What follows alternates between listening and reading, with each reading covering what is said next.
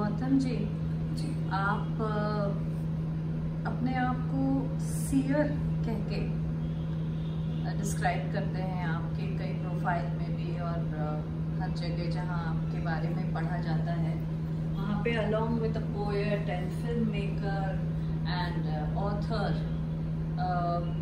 There is a term called seer. उसके बारे में जानना चाहेंगे आपसे कि सीयर क्या है, कौन है सीयर?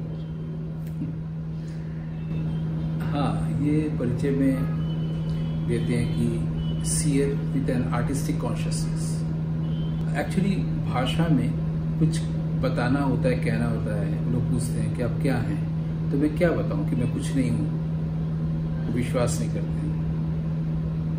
तो कुछ बताना पड़ता है, पोएट हैं, प्ले राइट हैं। कुछ उनको नहीं बताएंगे तो वो इनसिक्योर फील करते हैं, जो सुनने वाला व्यक्ति होता है।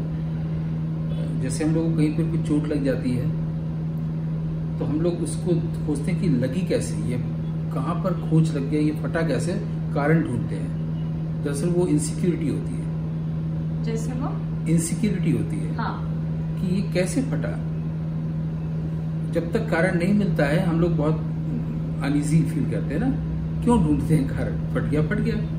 वैसे जब कोई सवाल पूछता है कि आप क्या हैं, क्या करते हैं, अगर वो प्रॉपर्ली उत्तर नहीं दे, प्रॉपर्ली उत्तर का मतलब है कि वो जो कन्वेंशनली सोचता है पूछने वाला, उसको सेटिस्फाई करते हुए उत्तर नहीं दे, तो वो परेशान हो, इनसिक्योर फील करता है ना।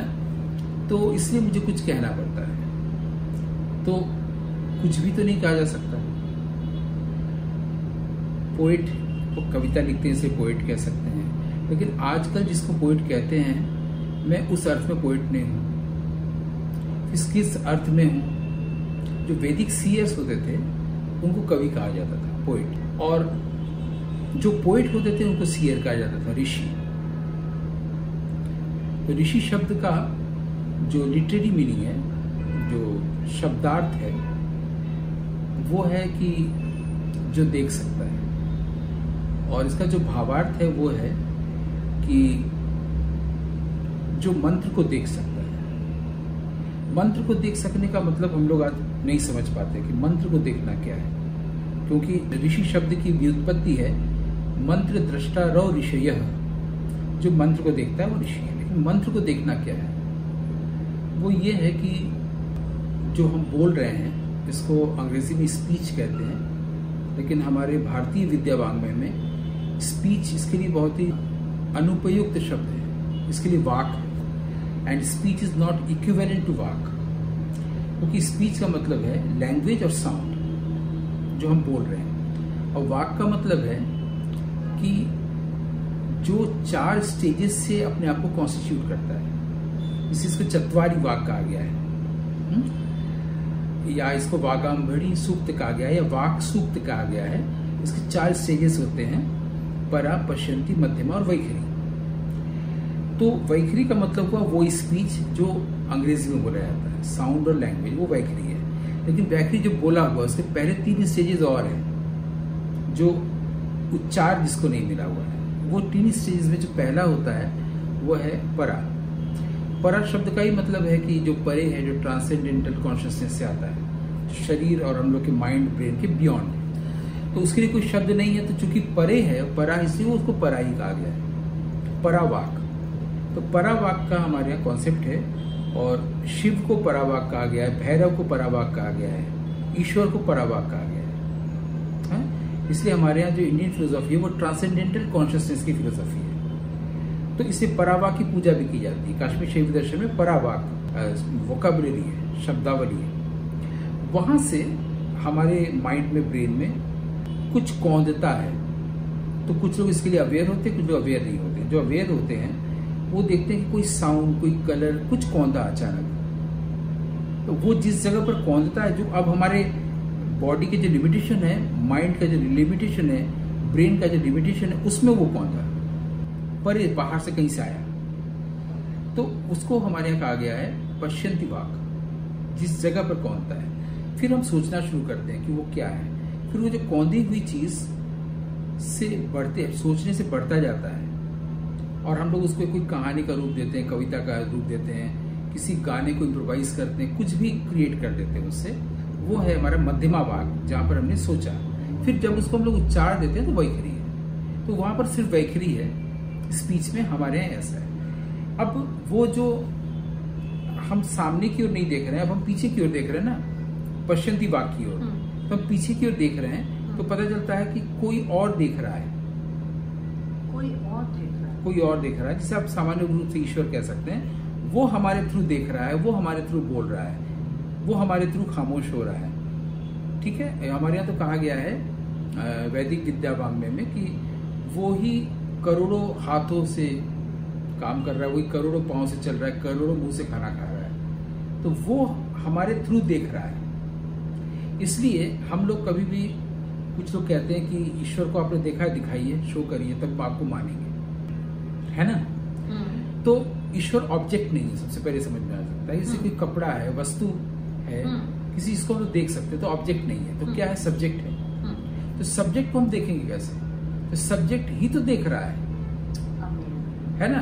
तो जब हम सब्जेक्ट को देखते हैं तो हम सब्जेक्ट के साक्षी हो जाते हैं। तो वो देख रहा है, उसे हम देख रहे हैं। तो जिसे हम देख रहे हैं, इसकी वजह से कौंध रहा है और मंत्र बन रहा है, उस मंत्र को देखने वाला ऋषि होता है, और वही कविता रचता है, और उसकी सबसे अच्छी कविता है वेद। तो इसलिए हमारे कवि को ऋषि कहा गया, ऋषि को कवि कहा गया है। और इस अर्थ में हम कवि हैं, या इस अर्थ में हम ऋषि हैं कि हम देख ही नहीं रहे हैं, जो देख रहा है उसके हम साक्षी हो रहे हैं। तो जितना हम उसको देख रहे हैं, उतना हम वो हो रहे हैं। मेरे और उसके बीच में एक अद्वैत संबंध स्थापित हो रहा है। ये है सीयर लिखने के पीछे का पूरा आशय और अभिप्राय। तो सीयर को अगर हम हिंदी में कहें ऋषि, तो वो ऋषि। सारे शब्द हमारे यहाँ बने हुए हैं। मंक है, सीयर है, सेंट है ना, एसेटिक है, सबके लिए बने हुए हैं। तो हमारे यहाँ संस्कृत में भी ऋषि है, साधु है, संत है, मुनि है। जिसने मौन की तपस्या की है वो मुनि है। हाँ। और जिसमें सज्जनता है, साधुता है, वो साधु है। जो शांत है वो संत है। यही कि आजकल जिस तरह से हम लोग आइडेंटिफाई करते हैं कि संत क्या है, साधु क्या है, ऋषि क्या है, उससे आइडेंटिफाई नहीं करते हैं। हम लोग को सारे शब्दों का सही अर्थ बस जानना चाहिए और उसका प्रयोग करना चाहिए, तो हमारा वाक्य विन्यास यानी कि सिंटेक्स ठीक रहता है। हम लोग कभी ऋषि की जगह मुनि बोल जाते हैं, मुनि की जगह ऋषि बोल जाते हैं। कमेंट्री का हिंदी करते हैं तो कभी वृत्ति बोलते हैं, कभी भाष्य बोलते हैं, कभी टीका बोलते हैं। तो हम लोग सही शब्द नहीं बोल रहे होते हैं। लोग कहते हैं कि अभिनव गुप्त ने बहुत अच्छी भरतनाट्य शास्त्र की टीका लिखी है। टीका नहीं लिखी उन्होंने, भाष्य किया, भाष्य नहीं किया है। अंग्रेजी में एक ही शब्द है, कमेंट्री। हमारे राजशेखर ने काव्य मीमांसा में 8 शब्दावलियां बनाई है कमेंट्री के लिए। तो किस चीज को भाष्य कहेंगे? जैसे गीता का शंकर ने भाष्य लिखा है, गीता का शंकर भाष्य है। अभिनव गुप्त ने वृत्ति लिखी है, भाष्य नहीं किया, टीका नहीं किया है। तुलसीदास के रामचरितमानस की टीका लिखी है। तो किसको टीका कहते हैं? एकदम अलग है, डिस्टिंग्विश कर सकते हैं। भाष्य को डिस्टिंग्विश कर सकते हैं, वृत्ति को कर सकते हैं, विमर्शनी को कर सकते हैं, विवृत्ति विमर्शनी को कर सकते हैं। ऐसे बहुत सब चीजें स्टेजेस बनाई गई। समीक्षा एक अलग चीज होती है ना, काव्य मीमांसा में है। तो हम लोग को सही शब्द का प्रयोग करना चाहिए। तो हम जो जीते हैं उसको बताने के लिए हम यही कह सकते हैं कि प्ले राइट भी हमारे यहाँ कवि है, नाटककार। जो मैं नाटक लिखता हूँ, जब हम कविता लिखते हैं, काव्य है तो कवि हुए। जब उसको दृश्य काव्य में बदल देते हैं तो हम फिर नाटककार हो गए, क्योंकि नाटक का सही शब्द है दृश्य काव्य। तो सिनेमा भी दृश्य काव्य हुआ। तो हर जगह पर पोएट आ रहा है, पोएट आ रहा है ऋषि के संदर्भ में, ऋषि के अर्थ में। इससे हम सीयर लिखते। मैंने किसी भी आर्टिस्टिक क्रिएशन की जो आत्मा है वो वहाँ से शुरू हो रही है, परा से शुरू। तो अभी बात करते वो कर रहा है, हम नहीं कर रहे हैं। अभी सीयर को समझाते समझाते आपने कि सीयर का अर्थ क्या है, शब्द का अर्थ क्या है और उसका मैनिफेस्टेशन क्या है। क्योंकि हम जिस तरह से साधु संत ऋषि मुनि जो जिस वेशभूषा में उनको देखते आ रहे हैं, वैसे आप लगते नहीं हैं। तो जब हम इस बात को समझते हैं कि सही अर्थ में, सही मायने में वो उस शब्द का अर्थ क्या है, तो हमारी पहचान भी उस तरह की हो जाए। ऐसा बन गया है परंपरा और प्रचलन में कि साधु का ऐसा वेश होगा, एक बिजनेसमैन का ऐसा वेश होगा। लेकिन जो हम जब सीयर बोल रहे हैं और जो अभी हम लोगों ने समझा, उसका सीधा सीधा अर्थ हो रहा, ये दृष्टि से संबंधित है ना।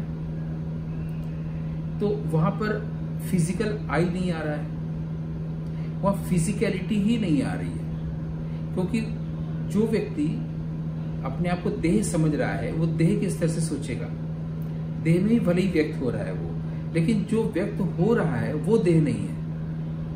अगर मैं कहूं कि मैं ऋषि हूं, यानी वो दृष्टि हुई जो चीज कौंधा है ना, तो मैं रूप नहीं हूं, मैं अरूप हूं, निराकार हूं या ब्रह्म।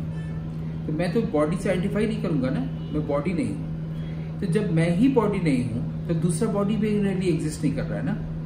तो जब बॉडी ही एग्जिस्ट नहीं करता है तो बॉडी का वेश का क्या मतलब है? प्रसंगी अप्रासंगिक हो जा रहा है ना। हाँ, क्योंकि आपने समझ लिया इस बात को कि कोई और है जो देख रहा है। अब ये भी हो सकता है कि ठीक है आप क्रिएटिव लाइन में, मगर कोई ऐसा बिजनेसमैन भी होगा या कोई एक सिंपल सी हाउसवाइफ भी होगी जिसकी दृष्टि वो होगी, लेकिन वो नहीं समझ, सांसारिक दृष्टि है। हाँ। वो मुझे बॉडीली या मेरे वेश से देखना चाहता है ना। लेकिन उसका अज्ञान यह है कि उसने अपने बॉडी को मान लिया कि वो खुद है, वो बॉडी है। तो इस अपनी बॉडी को मान लिया, इससे उसके लिए दूसरे की बॉडी का भी एग्जिस्टेंस है, इससे बॉडी के वेश का भी एग्जिस्टेंस हो रहा है। करेक्ट। तो जब वो ही खुद बॉडी नहीं है तो फिर तो दूसरा बॉडी भी एग्जिस्ट नहीं कर रहा है ना। तो उसके लिए मैं कितना एग्जिस्ट कर रहा हूं नहीं कर रहा हूं, ये तब पता चलेगा उसे जब वो अपने आप को बॉडी नहीं मानेगी या नहीं मानेगा, और तब पाएगा कि मैं खुद ही उसी में हूं, उसी का अंश हूं। तो यहाँ पर अंश शब्द भी अनुपयुक्त मुझे लगता है, क्योंकि ये अपने आप में पूर्ण होता है। तो वो जब बॉडी नहीं है तो पूर्ण है, उस पूर्ण का जो अंश है वो भी पूर्ण होगा ना। तो मैं तो उसी में हूं। इसलिए कबीर साहब कहते हैं कि मोह को कहाँ ढूंढे रे बंदो, मुझे बाहर कहाँ ढूंढा, मैं तो तुम्हारे भीतर हूँ। तो मैं तुम्हारे भीतर का मतलब ये नहीं कि कोई ये दावा कर रहा है कि मैं ईश्वर हूं, मैं तुम्हारे भीतर हूं। वो जो तत्व है दृष्टि का, जहां पर दर्शक और दृश्य वस्तु में लय हो चुका है, दर्शक, दृश्य वस्तु और दर्शन तीनों एक हो गए हैं, वो तत्व सब में है। तो अगर मैं वो तत्व हूं तो वो तत्व मैं आप में भी हूं ना। बस फर्क ये रह गया है कि रमन महर्षि को इसका एहसास हो गया है और गौतम चटर्जी को एहसास नहीं हुआ है। रमन महर्षि अपने आप को देह से आइडेंटिफाई नहीं कर रहे हैं, गौतम चटर्जी आइडेंटिफाई कर रहे हैं। इसे गौतम चटर्जी गुरु के रूप में, भगवान के रूप में रमन महर्षि की पूजा कर रहे हैं, जबकि रमन महर्षि बॉडी नहीं है। करेक्ट। कबीर बॉडी नहीं है। हाँ। मैं बॉडी के रूप में इसे देख रहा हूँ हाथ पांव में, और सोच रहा हूँ कि रमन महर्षि भी नहाते होंगे, रमन महर्षि भी कपड़ा पहनते होंगे। मैंने बॉडी मान लिया है क्योंकि मैंने अपने आप को बॉडी मान लिया है। गलती यहाँ पर है। तो अगर मैं बॉडी नहीं मानूंगा अपने आप को, तो ईश्वर को, गुरु को या सदगुरु को मैं शरीर के रूप में नहीं देखूंगा ना। मैं किसी फोटो में पूजा नहीं करूंगा। तत्व समझने के साथ साथ समझना यहाँ पर यह है, उसका एहसास होगा भीतर भी बाहर में। वो जितना विराट है व्यापक, उतना हमारे भीतर में भी सूक्ष्म रूप है, यानी कि जो नेचर्स लॉ में भी है और क्वांटम में भी है। तो इसी बात से बहुत सारी बातें निकल सकती हैं। अब अगली बार हम आपसे पूछेंगे ये चारों वाणियों के बारे में, जो आपने बताया वाक के बारे में, कि हमने जो पढ़ा है या समझा है, स्पीच के साथ में कॉग्निशन या उसके साथ जो हम कहते हैं कि conscious mind, subconscious mind and unconscious mind, इसके पैरेलल्स आप हमको अगले जरूर बताएंगे। और शुरुआत यहीं से करेंगे कि कॉन्शियसनेस को 3 भागों में बांट के देखना, कॉन्शियस, सबकॉन्शियस, अनकॉन्शियस, ये डिफेक्ट है, ऐसा होता ही नहीं है। हाँ, तो इसके बारे में हम अगली बार आपसे बात करेंगे। बहुत धन्यवाद।